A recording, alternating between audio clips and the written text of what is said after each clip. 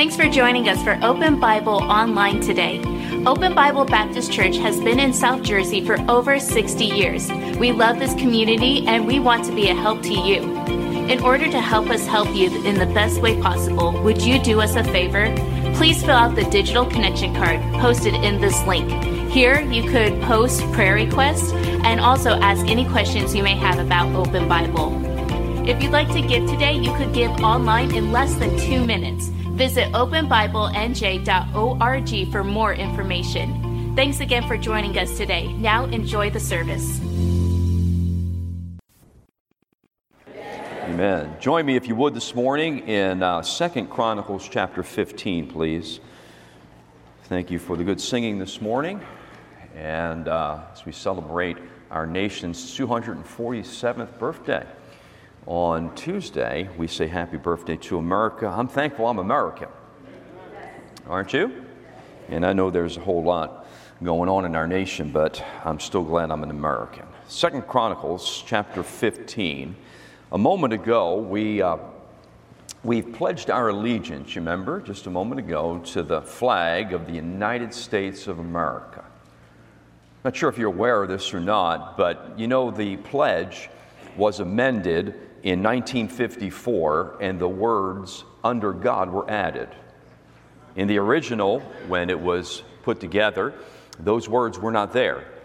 But in 1954, a preacher came under conviction and influenced the then President Eisenhower to add those words, "under God." One nation, under God. Indivisible, with liberty and justice for all. And I'm glad they did. And the motive, the reason behind that preacher provoking the president to add those words, "under God," was simply this: to set America separate from all other nations, so that we can say as a nation, like no other nation, we are one nation under God. I like that. And I'm glad that Congress voted yay, and today we stand as one nation under God. So what does it mean to be under God? Think about that for a second with me. What does that mean, under God? Well, let me simplify it for us. It just speaks about authority, right? It speaks about rank. So what we're saying as a nation, I guess, is simply this, in our pledge at least. What we're saying is, as a nation, we are submissive to God. We are placing ourselves under the authority of God. We are going to submit to God and serve God and honor God to the very best of our ability. That's what it means to be under God. Amen? And I believe that's a good place to be. Under God. But not only as a nation, I think the words "under God," and when we live under God, it separates us from all other religions. Think about it for a second. What we're saying is, as His people, we are under God. Not all religions say that. Some religions are under an authority, but not God. And you know, under God also separates us as believers, because sometimes we might say, as a believer, I'm under God, but not all who believe are. Does that make sense? And so I think being under God is the best place to be if you're a child of God, if you're a Christian. The psalmist said this in Psalm 91, verse number 1, "He that dwells in the secret place of the Most High shall abide under the shadow of the Almighty." Amen. Isn't that a great Bible verse? Fellas, did I have that up on the screen? Is that Bible verse in there? There it is.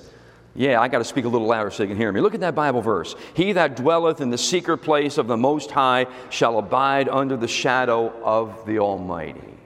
It's good to be under God. And I think when you and I, as His children, when we recognize that He is Almighty God and we place ourselves under His authority, things go well for us. Amen? Let me turn your attention to this text this morning, because it's an interesting passage of Scripture. And I want to read verse 1 down through verse number 7, and then we'll come back and finish up in verse number 8 in just a little bit. But look at verse number 1. It says, "The Spirit of God came upon Azariah the son of Oded, And he went out to meet Asa, and said unto him, Hear ye me, Asa, and all Judah and Benjamin. The Lord is with you. Now pay attention here. The Lord is with you while ye be with him. You see that? You may want to highlight that in your Bible. You want to take note of that. The Lord is with you if ye be with him. He will be found of you. And if you seek him, he will be found of you. But if ye forsake him, what's that say, class? He will forsake you. Now pay attention to this. Look at verse 3. He says, Now, for a long season Israel has been without the true God, and without a teaching priest, and without the law. Did you see that? Don't look at me, please. Look at your Bible. I want you to see verse number 3. Look what he says. For a long time, for a long season, Israel has been without the true God, without a teaching priest, and without law. But when they, in their trouble, did turn unto the Lord God of Israel, and sought him, he was found of them. Isn't God gracious? It says in verse number 5, as a result, in those times when they were without God, a true God, and without the law, without a teaching priest, look what it says. There was no peace to him that went out, nor to him that came in. But great vexations were upon all the inhabitants of the countries. Look at verse 6. Nation was destroyed of nation, and city of city, for God did vex them with adversity. Verse 7, Be strong therefore, and let not your hands be weak, for your work shall be rewarded. So when you read this passage of Scripture, you immediately are focused, you're brought to attention of a real problem. There's a record of a real problem here in the nation of Israel. And pretty much what the text says is this, and I don't know if you'd agree with this or not, but instead of being under God, Israel at this point in time was out from under God. I remember years ago hearing someone preach a message about that very thing, how America once was a nation under God, but now it appears that we are a nation out from under God.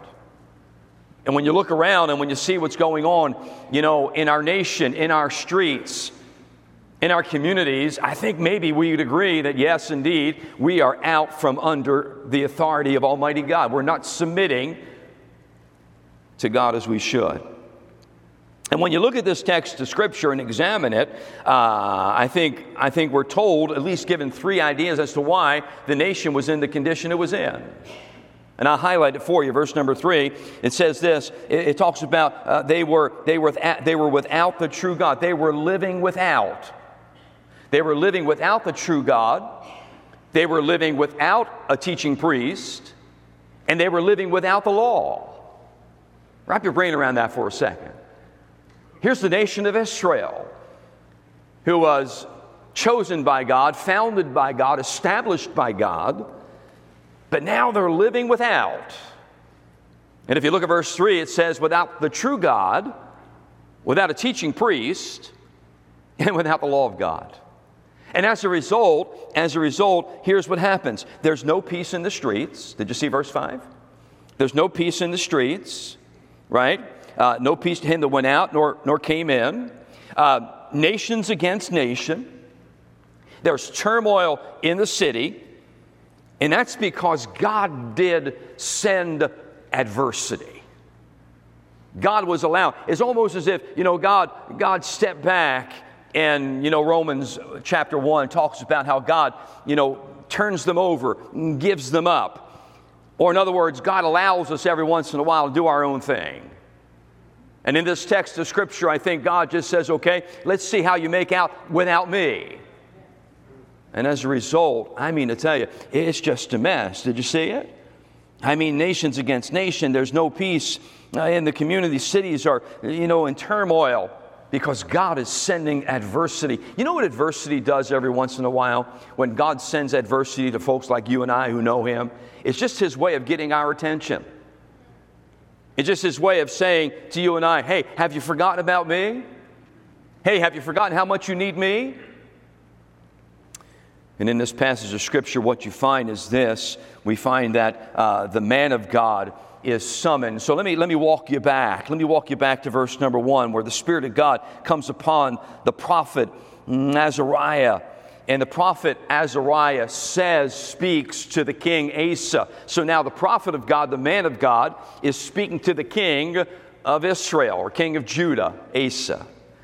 And I want you to notice what he begins to say to him. He says in verse number 1, he says, if you seek him, he will be found of you. Did you see that? I mean to tell you, look at it again. He says, the Lord is with you while ye be with him. And if you seek him, verse number 2, if you seek him, he will be found of you. And he goes on and he says this to Asa, the man of God. He says, what you need to do is just take courage. Look at verse number 8, if you would. And when Asa heard these words and the prophecy of Oded the prophet, he took courage. And he put away the abominable idols out of all the land of Judah and Benjamin, and out of the cities which he had taken from Mount Ephraim, and renewed the altar of the Lord that was above the porch of the Lord. And so now the prophet of God, the man of God, is speaking to the king, Asa. And he says to him, you know, since you're living in a time where the nation of Israel is not recognizing me, let me tell you what you need to do. The first thing you need to do is you need to take courage. You need to take courage. Now, I'm not sure if you're aware of this or not, but it takes courage. It takes courage to live for God. And here in this text, I appreciate what this man of God does, because it says in verse number 8 that he put away the abominable idols out of the land. Did you see it? Huh? And so he goes on a campaign. He goes on a crusade, so to speak. And that's going to take some courage. So the man of God, the priest, the prophet says to him, you need to be bold and courageous to take a stand here. And he does. And he puts away the idols from the people, the idols that they had adopted. Kind of reminds me of when the Lord said to a fellow named Joshua way back.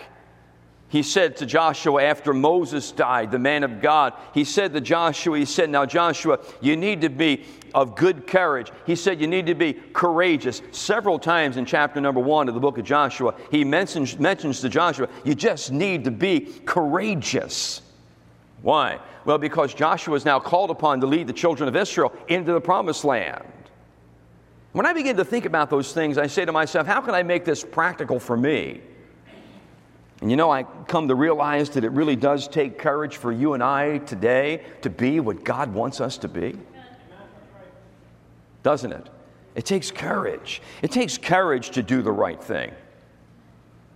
It takes courage to say the right thing. Right? And you know this, we often talk about being PC. You know what that means? What's PC mean? Hello? What? Politically correct. You know? Right? We got to be really careful today, because the slightest thing you might say, you can really get in trouble for or be labeled. And we don't want to be labeled. I mean, we don't want to be called haters, do we? But we have to take a stand somewhere. We have to speak up sometime. Huh? Can I get a little personal? Now, we are live streaming, so I need to be really careful and be politically correct with what I say. But I'm not sure if you watched the news this past week. Our Supreme Court really stood up. Look here, if you have any Bible integrity at all, if you believe the Bible at all, if you have any desire to see God bless America at all, then you know what took place this week was important. And our Supreme Court, and I won't get into all that kind of stuff, but they made some decisions that caused me to say, wow, there is some hope for America. And that took courage. It took courage to make those decisions this past week. And we can only hope and pray that moving forward, they'll continue to have the courage, you know, to do that same thing, right? And they've been doing a half-decent job, I think. It takes courage to live for God. It takes courage to do the right thing. It takes courage to say the right. It takes courage to witness the gospel, doesn't it? It takes courage. You know, I wish I can stand here today and say to you that I am fearless when it comes to speaking to people about Jesus, but I'm not. Oh, in this pulpit, behind this sacred desk, you know, I have all kinds of courage, but when I'm in the arena of life, you know, it gets a little bit, because I always think I'm impeding upon this individual space.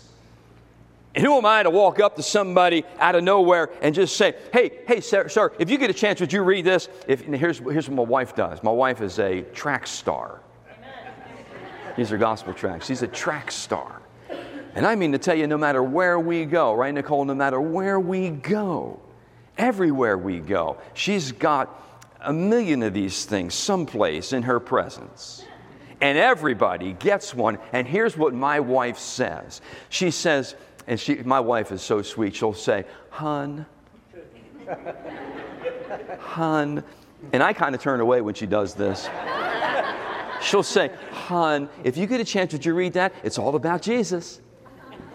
She doesn't just, right, Nicole? She doesn't just say, "Hey, if you get a chance, would you read that?" That's what I do. I just walk by and say, "Hey, if you get a chance to read that." You know? And not Donna. Man, Donna, I mean to tell you, she's just got this way about her. She's so sweet. And it's always, if you get a chance, it's all about Jesus. She's got to throw that in there. I'm glad she does. You know, it's all about Jesus. But I'll be honest with you, it takes courage. Come on now, you're looking at me like I'm the only weenie here. I'll never forget the very first time I was out, years ago, I was out knocking on doors, Dr. Riddell, in South Philadelphia. And it was my kind of first time to fly solo, so to speak. And I had with me my future brother-in-law. And we knocked at the door. Did you ever been to South Philly? We were on Camac Street. Anybody? Camac Street? I mean, the street is not as wide as this building. Huh? And you got to fit your car down the center aisle. Huh? Whatever you're eating for dinner on one side of the street, the people are burping on the other side of the street. I mean, that's how tight it is, you know? And you know, you got these little row homes, and, you know, this row home had about maybe 5 steps up, you know, concrete steps. And you can't stand on the step, knock at the door, because if the person opens the door, they're going to knock you off the step. So you got to knock at the door and then walk back down. And so we knocked at the door, walked back down. My brother-in-law is about an inch shorter than me. I'm 6'1", he's 6 foot.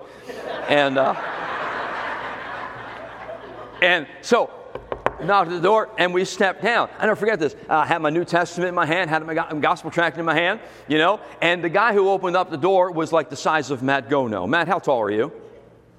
Would you stand up right now, if you don't mind, real quick? Look at this little guy. So, a guy like Matt stands up. He had to be every bit of 6 something. But we're 5 steps down. He's 5 steps up. When he looked down, I promise you, I didn't do a whole lot of research on David and Goliath, but that was a David and Goliath situation. And I'll never forget what I was thinking. Here's what I was thinking. What is the easiest way to get out of here and not look like a fool? A hubbada, hubbada, hubbada, hubbada, hubbada, hubbada. And my brother-in-law's looking at me. He's not saying a word because I was the key guy, you know? And I promise you, this is exactly what God did for me. I promise you, this. I don't know what I said, but I got something out of my mouth. The fella closed the door behind him, came and sat down on the step so that we were eye level. Amen. And I said, "Well, let me tell you about the Lord." I got a lot of courage right there. But it takes courage. It takes courage to live for God. It takes courage to do the right thing. It takes courage to speak up in the right way. It takes courage to witness the gospel. It takes courage to go against the grain. Did you hear that one? It takes courage to go against the grain. It takes courage to do what you know the Lord wants you to do. It takes courage to live under God. Are you with me? Now think about this. The nation of Israel, Judah, which is kind of like the bedrock of Israel, the hub of Israel, is living without the true God, without a teaching priest. I'll come back to that in just a moment. Without the law of God. And so the prophet of God says to the king, this is what you need to do. You need to get back. You need to have enough courage to take these people back. It takes courage, doesn't it?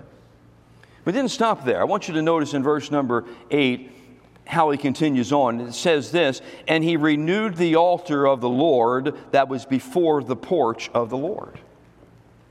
And so he says, you need to be courageous. And so Asa says, okie dokie, I'm going to be courageous. And here's what the first thing he does is he begins to lead the people back to God. He renewed the altar. He repaired the altar. Let me say a word about that. Altars are important. For the nation of Israel, for the Israelites, it was a place where they would go to connect with God. The altar was a place where they would go and interact with God. The altar was a place daily where they would go, now pay attention here, to worship God, to sacrifice to God, to experience God.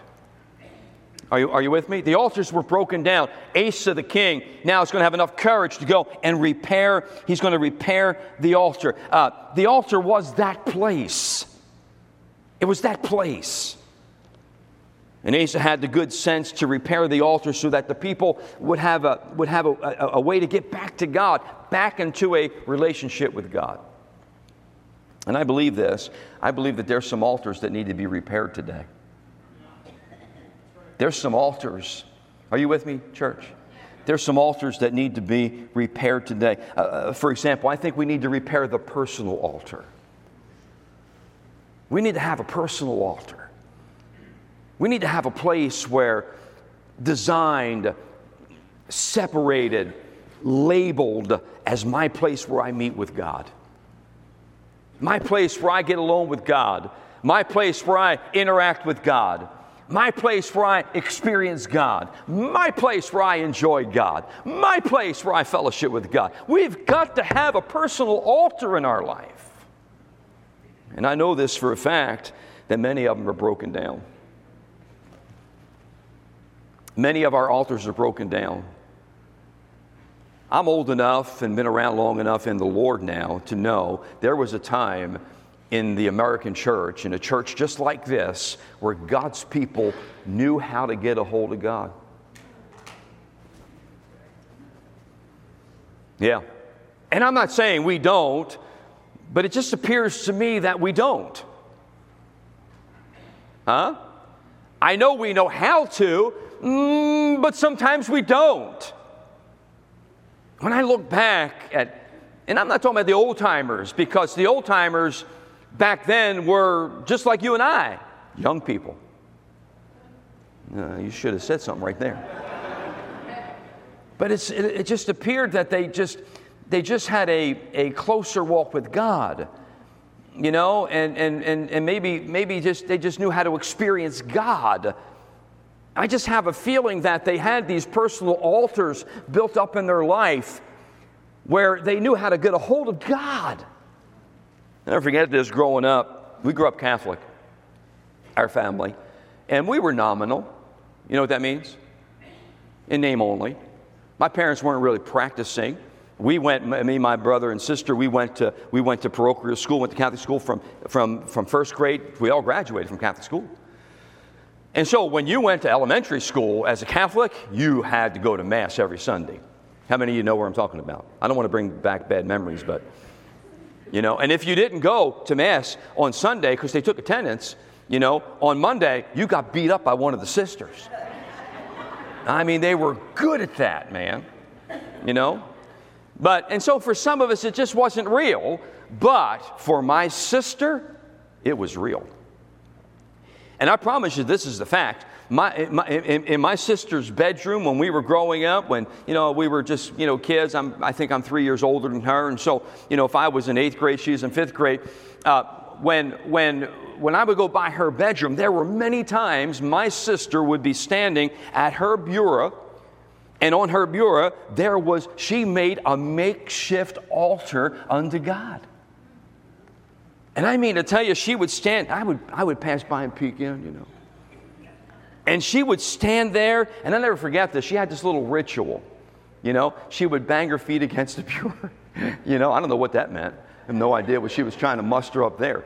But she would be praying, as just a little. Now, we weren't a born-again family at that time. We were Catholics. We didn't pray together. We ate together, but we didn't pray together. We didn't go to church together. My dad never sat us down and read the Bible. We didn't do any of that kind of stuff. But even as an unsaved, now my sister's saved and she's a pastor's wife today. I don't know if she still stands at the bureau or kicks her feet against it. I'm not sure. But even back then, that young lady, my sister being 3 years younger than I, and as far as I can remember back, had a desire to devote herself to God. And I can't help but believe today that we've got to repair some altars here in America, beginning in our churches, and they've got to be first and foremost personal altars where we get back to knowing God.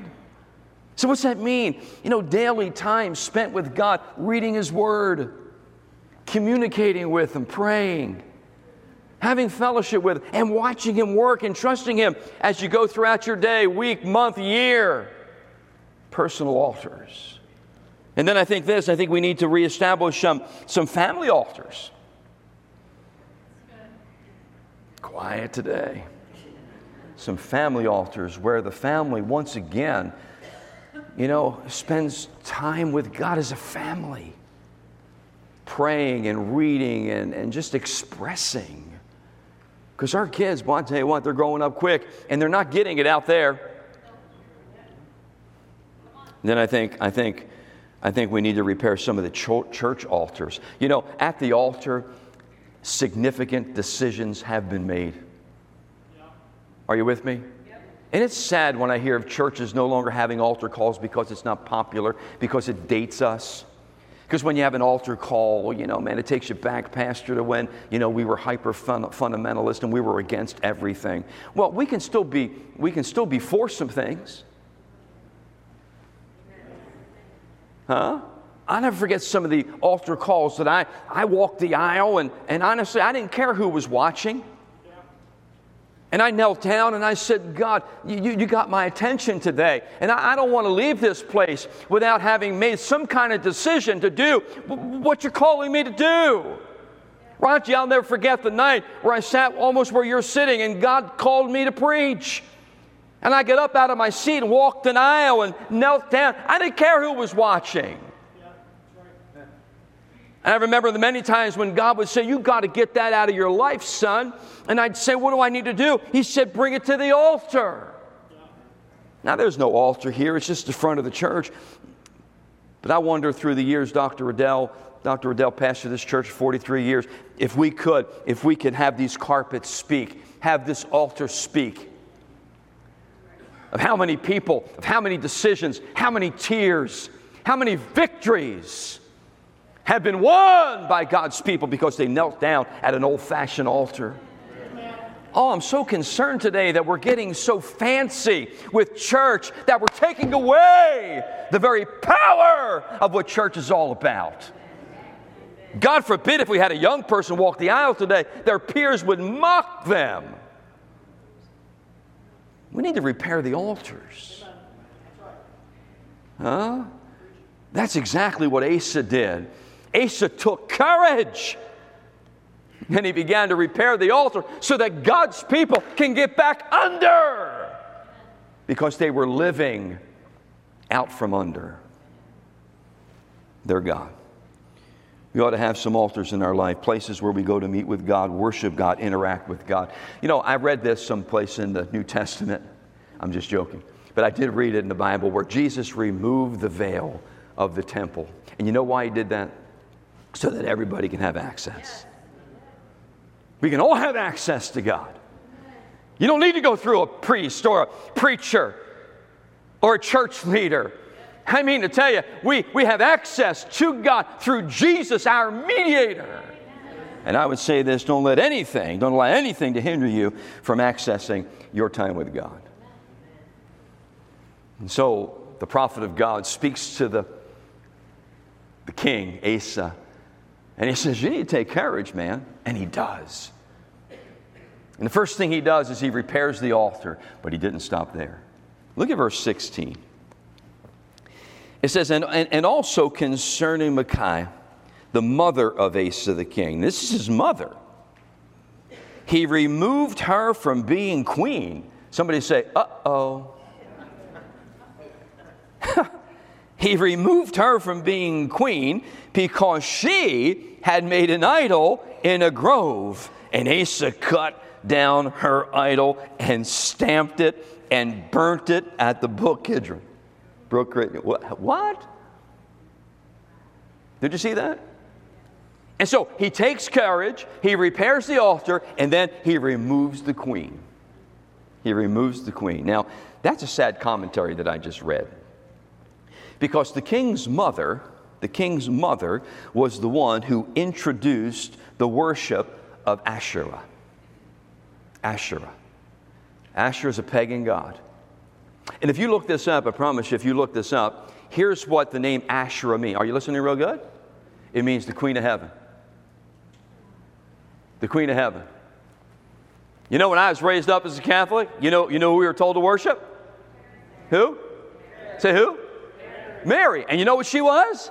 You know what I was told? I was told she's the mother of God. The mother of God. Now, I beg to differ, and I don't want to offend anybody. And if there are some Catholics watching, I don't mean to offend you, but God doesn't have a mother. Come on.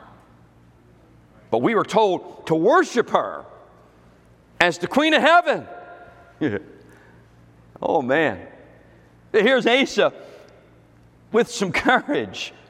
And he not only cuts down the idol that she erects, that statue,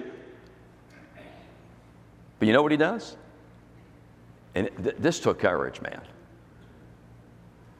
He sits his mother down from being queen. Could you imagine?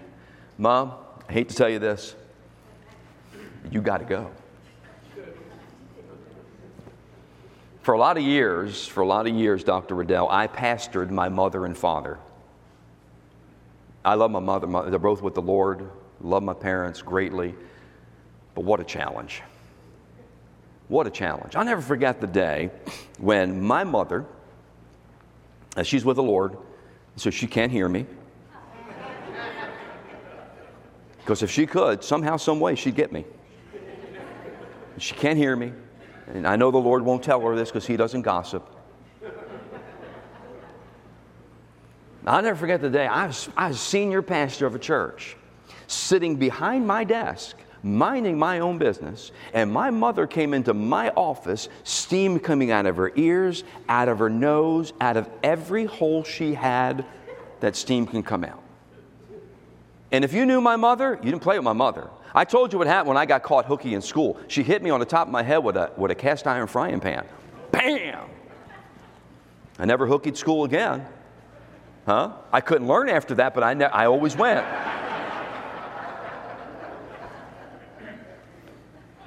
So I had to play with my mother. She walked in, and you know what she did?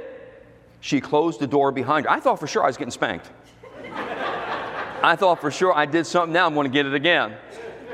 And my mother, with steam coming out of her nose, she looked at me and I just sat there until I couldn't take it anymore. And something said to me, hey, you're the pastor here, dude. And I'll never forget what I did, because she never let me live it down. I took my Bible was there. I took my Bible, and I mean to tell you, I mustered up all of the courage I could possibly muster up, and I slammed my Bible down, and I said, excuse me, woman.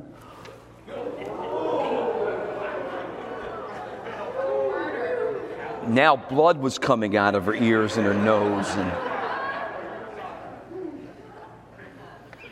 I'll never forget that day as long as I live. I don't remember much after that because I think I passed out.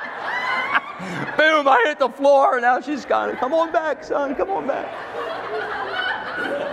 But I did. I had enough courage to say, But from that point, my mother came to me and apologized and said I was not respecting you as my pastor. And of course, I paid for her retirement for the rest of her life because I called her woman.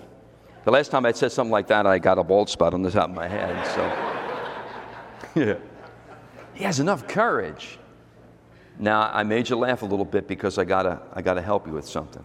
Pay attention right here. There are some times when you and we cannot go forward unless something's removed. Now, pay attention right here. Don't shut me down now. There's no going forward unless something is removed. Have you had those times in your life? Can you recall some things that had to go before you could go forward? Huh? I'm reminded of the testimony of Isaiah. It was not until the king was removed that Isaiah saw the Lord. You with me? And sometimes I think for us, if we're not careful, we allow some things to stand in our way. Let me see if I can make you understand this. Every once in a while, we have to go from the funeral to the burial. And you can't move on unless you can't get past the grief until the funeral. Or, until the burial. And there are some things in our lives that we're still mourning. We're still grieving. We're still having a funeral for it. Huh? All right, let me make this applicable. And I don't mind using myself because I just don't. When I came to New Jersey a year ago, I came physically. I didn't come mentally. I didn't come emotionally. I came physically. And you can ask my darling wife that many times I would say to her a month in, 2 months in, 3 months in, I'm out of here, I'm going back. I'm not staying. First door out, I'm taking it. Yeah, and think what you want, I'm just telling you the truth. So that's Florida for me. Put your situation in your life. Something you just can't, you're still at the funeral. And it wasn't until I came to a place where I buried it that I can go on. Are you with me? Some things have got to be removed. Some things have got to go before we can go on. And I certainly want to go on. Now, I'll be honest with you. If by chance everybody in the church said, Pastor Yannizzi, we love you dearly, but man, you got to go, I'll say, boy, I'm so sorry. I really love you folk, but can I go tomorrow? Now, I'm just teasing. I'm very happy where God has us. But I'm trying to make a point. And in our lives, we've got to come to that place when we recognize what might be standing in our way. Because if it's standing in our way, it's got to go. Let me ask you this. Is there something hindering you from total obedience? What is it? Is there something that has control over you, hindering your progress? What is it? And by the way, that something may be a someone. It's got to go. Asa knew he not only needed to cut down the idol, but the root. So what does he do? He says to his mother, you got to go, Mom. I can't let you be queen no more. You're messing me up. And if there's some things in your life that need to be cut down and removed in order for you to get back to the altar or to make progress, by all means, you ought to cut it down. You ought to remove it. You ought to get it out of the way. I hope I'm speaking to somebody today besides myself. I'm finished. Listen to this. To live without the true God, to live without a relationship with the true God, to live without a relationship with the man of God, to live without a relationship with the Word of God, are you listening carefully? Is to live without everything we need to have a healthy Christian life. Now, it didn't say they stopped worshiping. It just says they were worshiping without the true God. And the reason being is they didn't have a teaching priest. They didn't have a man of God. We could say, Tony, talking about a preacher. They didn't have somebody who was expounding expounding the Word of God so that the people of God, and so you ought to pray, God, please give Open Bible a continual voice from heaven. Help my pastor not to be timid. Help my preacher to speak the truth in love. Help my pastor to help me discover truth. Remind me of truth. Bring conviction upon my heart. That's what you ought to pray, because if not, why go to church? Right? Because we always want to be in a place where we're reminded of our need for the altar. Get back into the very presence of God. See, the best place for us to be is under God. Under His care. Under His tutelage. Under His instruction. Under His love. Under the shadow of His wing, as the psalmist put it. That's the best place to be, under God.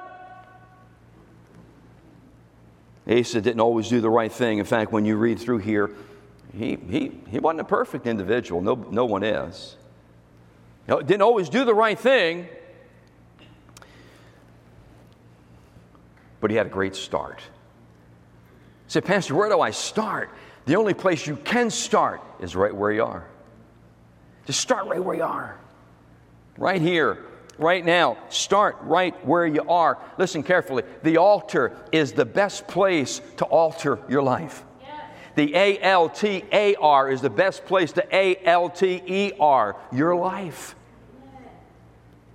Your life can be altered at the altar. And so maybe today we just need a trip to the altar. No? Oh, but if I did that, Pastor, man, what's everybody going to think? My spouse is going to think I'm a fraud. Who cares what anybody else thinks? That's our whole problem. We're living based upon what somebody else thinks. We ought to care about what's God think. What's God want me to do? I'm glad back in 1954, I'm glad that they added the words to the Pledge of Allegiance. One nation under God. Amen. And you know, when you look back over our history, we've had a bright history. Right? And since we're still here, I think if we get under God, we may have a brighter future. But it's all predicated upon you and I being a right relationship with God and having enough courage to do what He wants us to do. Amen? Thanks again for watching us online today. If you haven't done so already, please fill out a digital connection card so we know how to better serve you this week. For encouragement throughout your week, you could listen to past sermons by searching Open Bible Baptist Church on the Apple Podcast or Google Play Store. If you'd like to give today, you could give online at openbiblenj.org. Thanks again for joining us today. We'll see you on the next broadcast.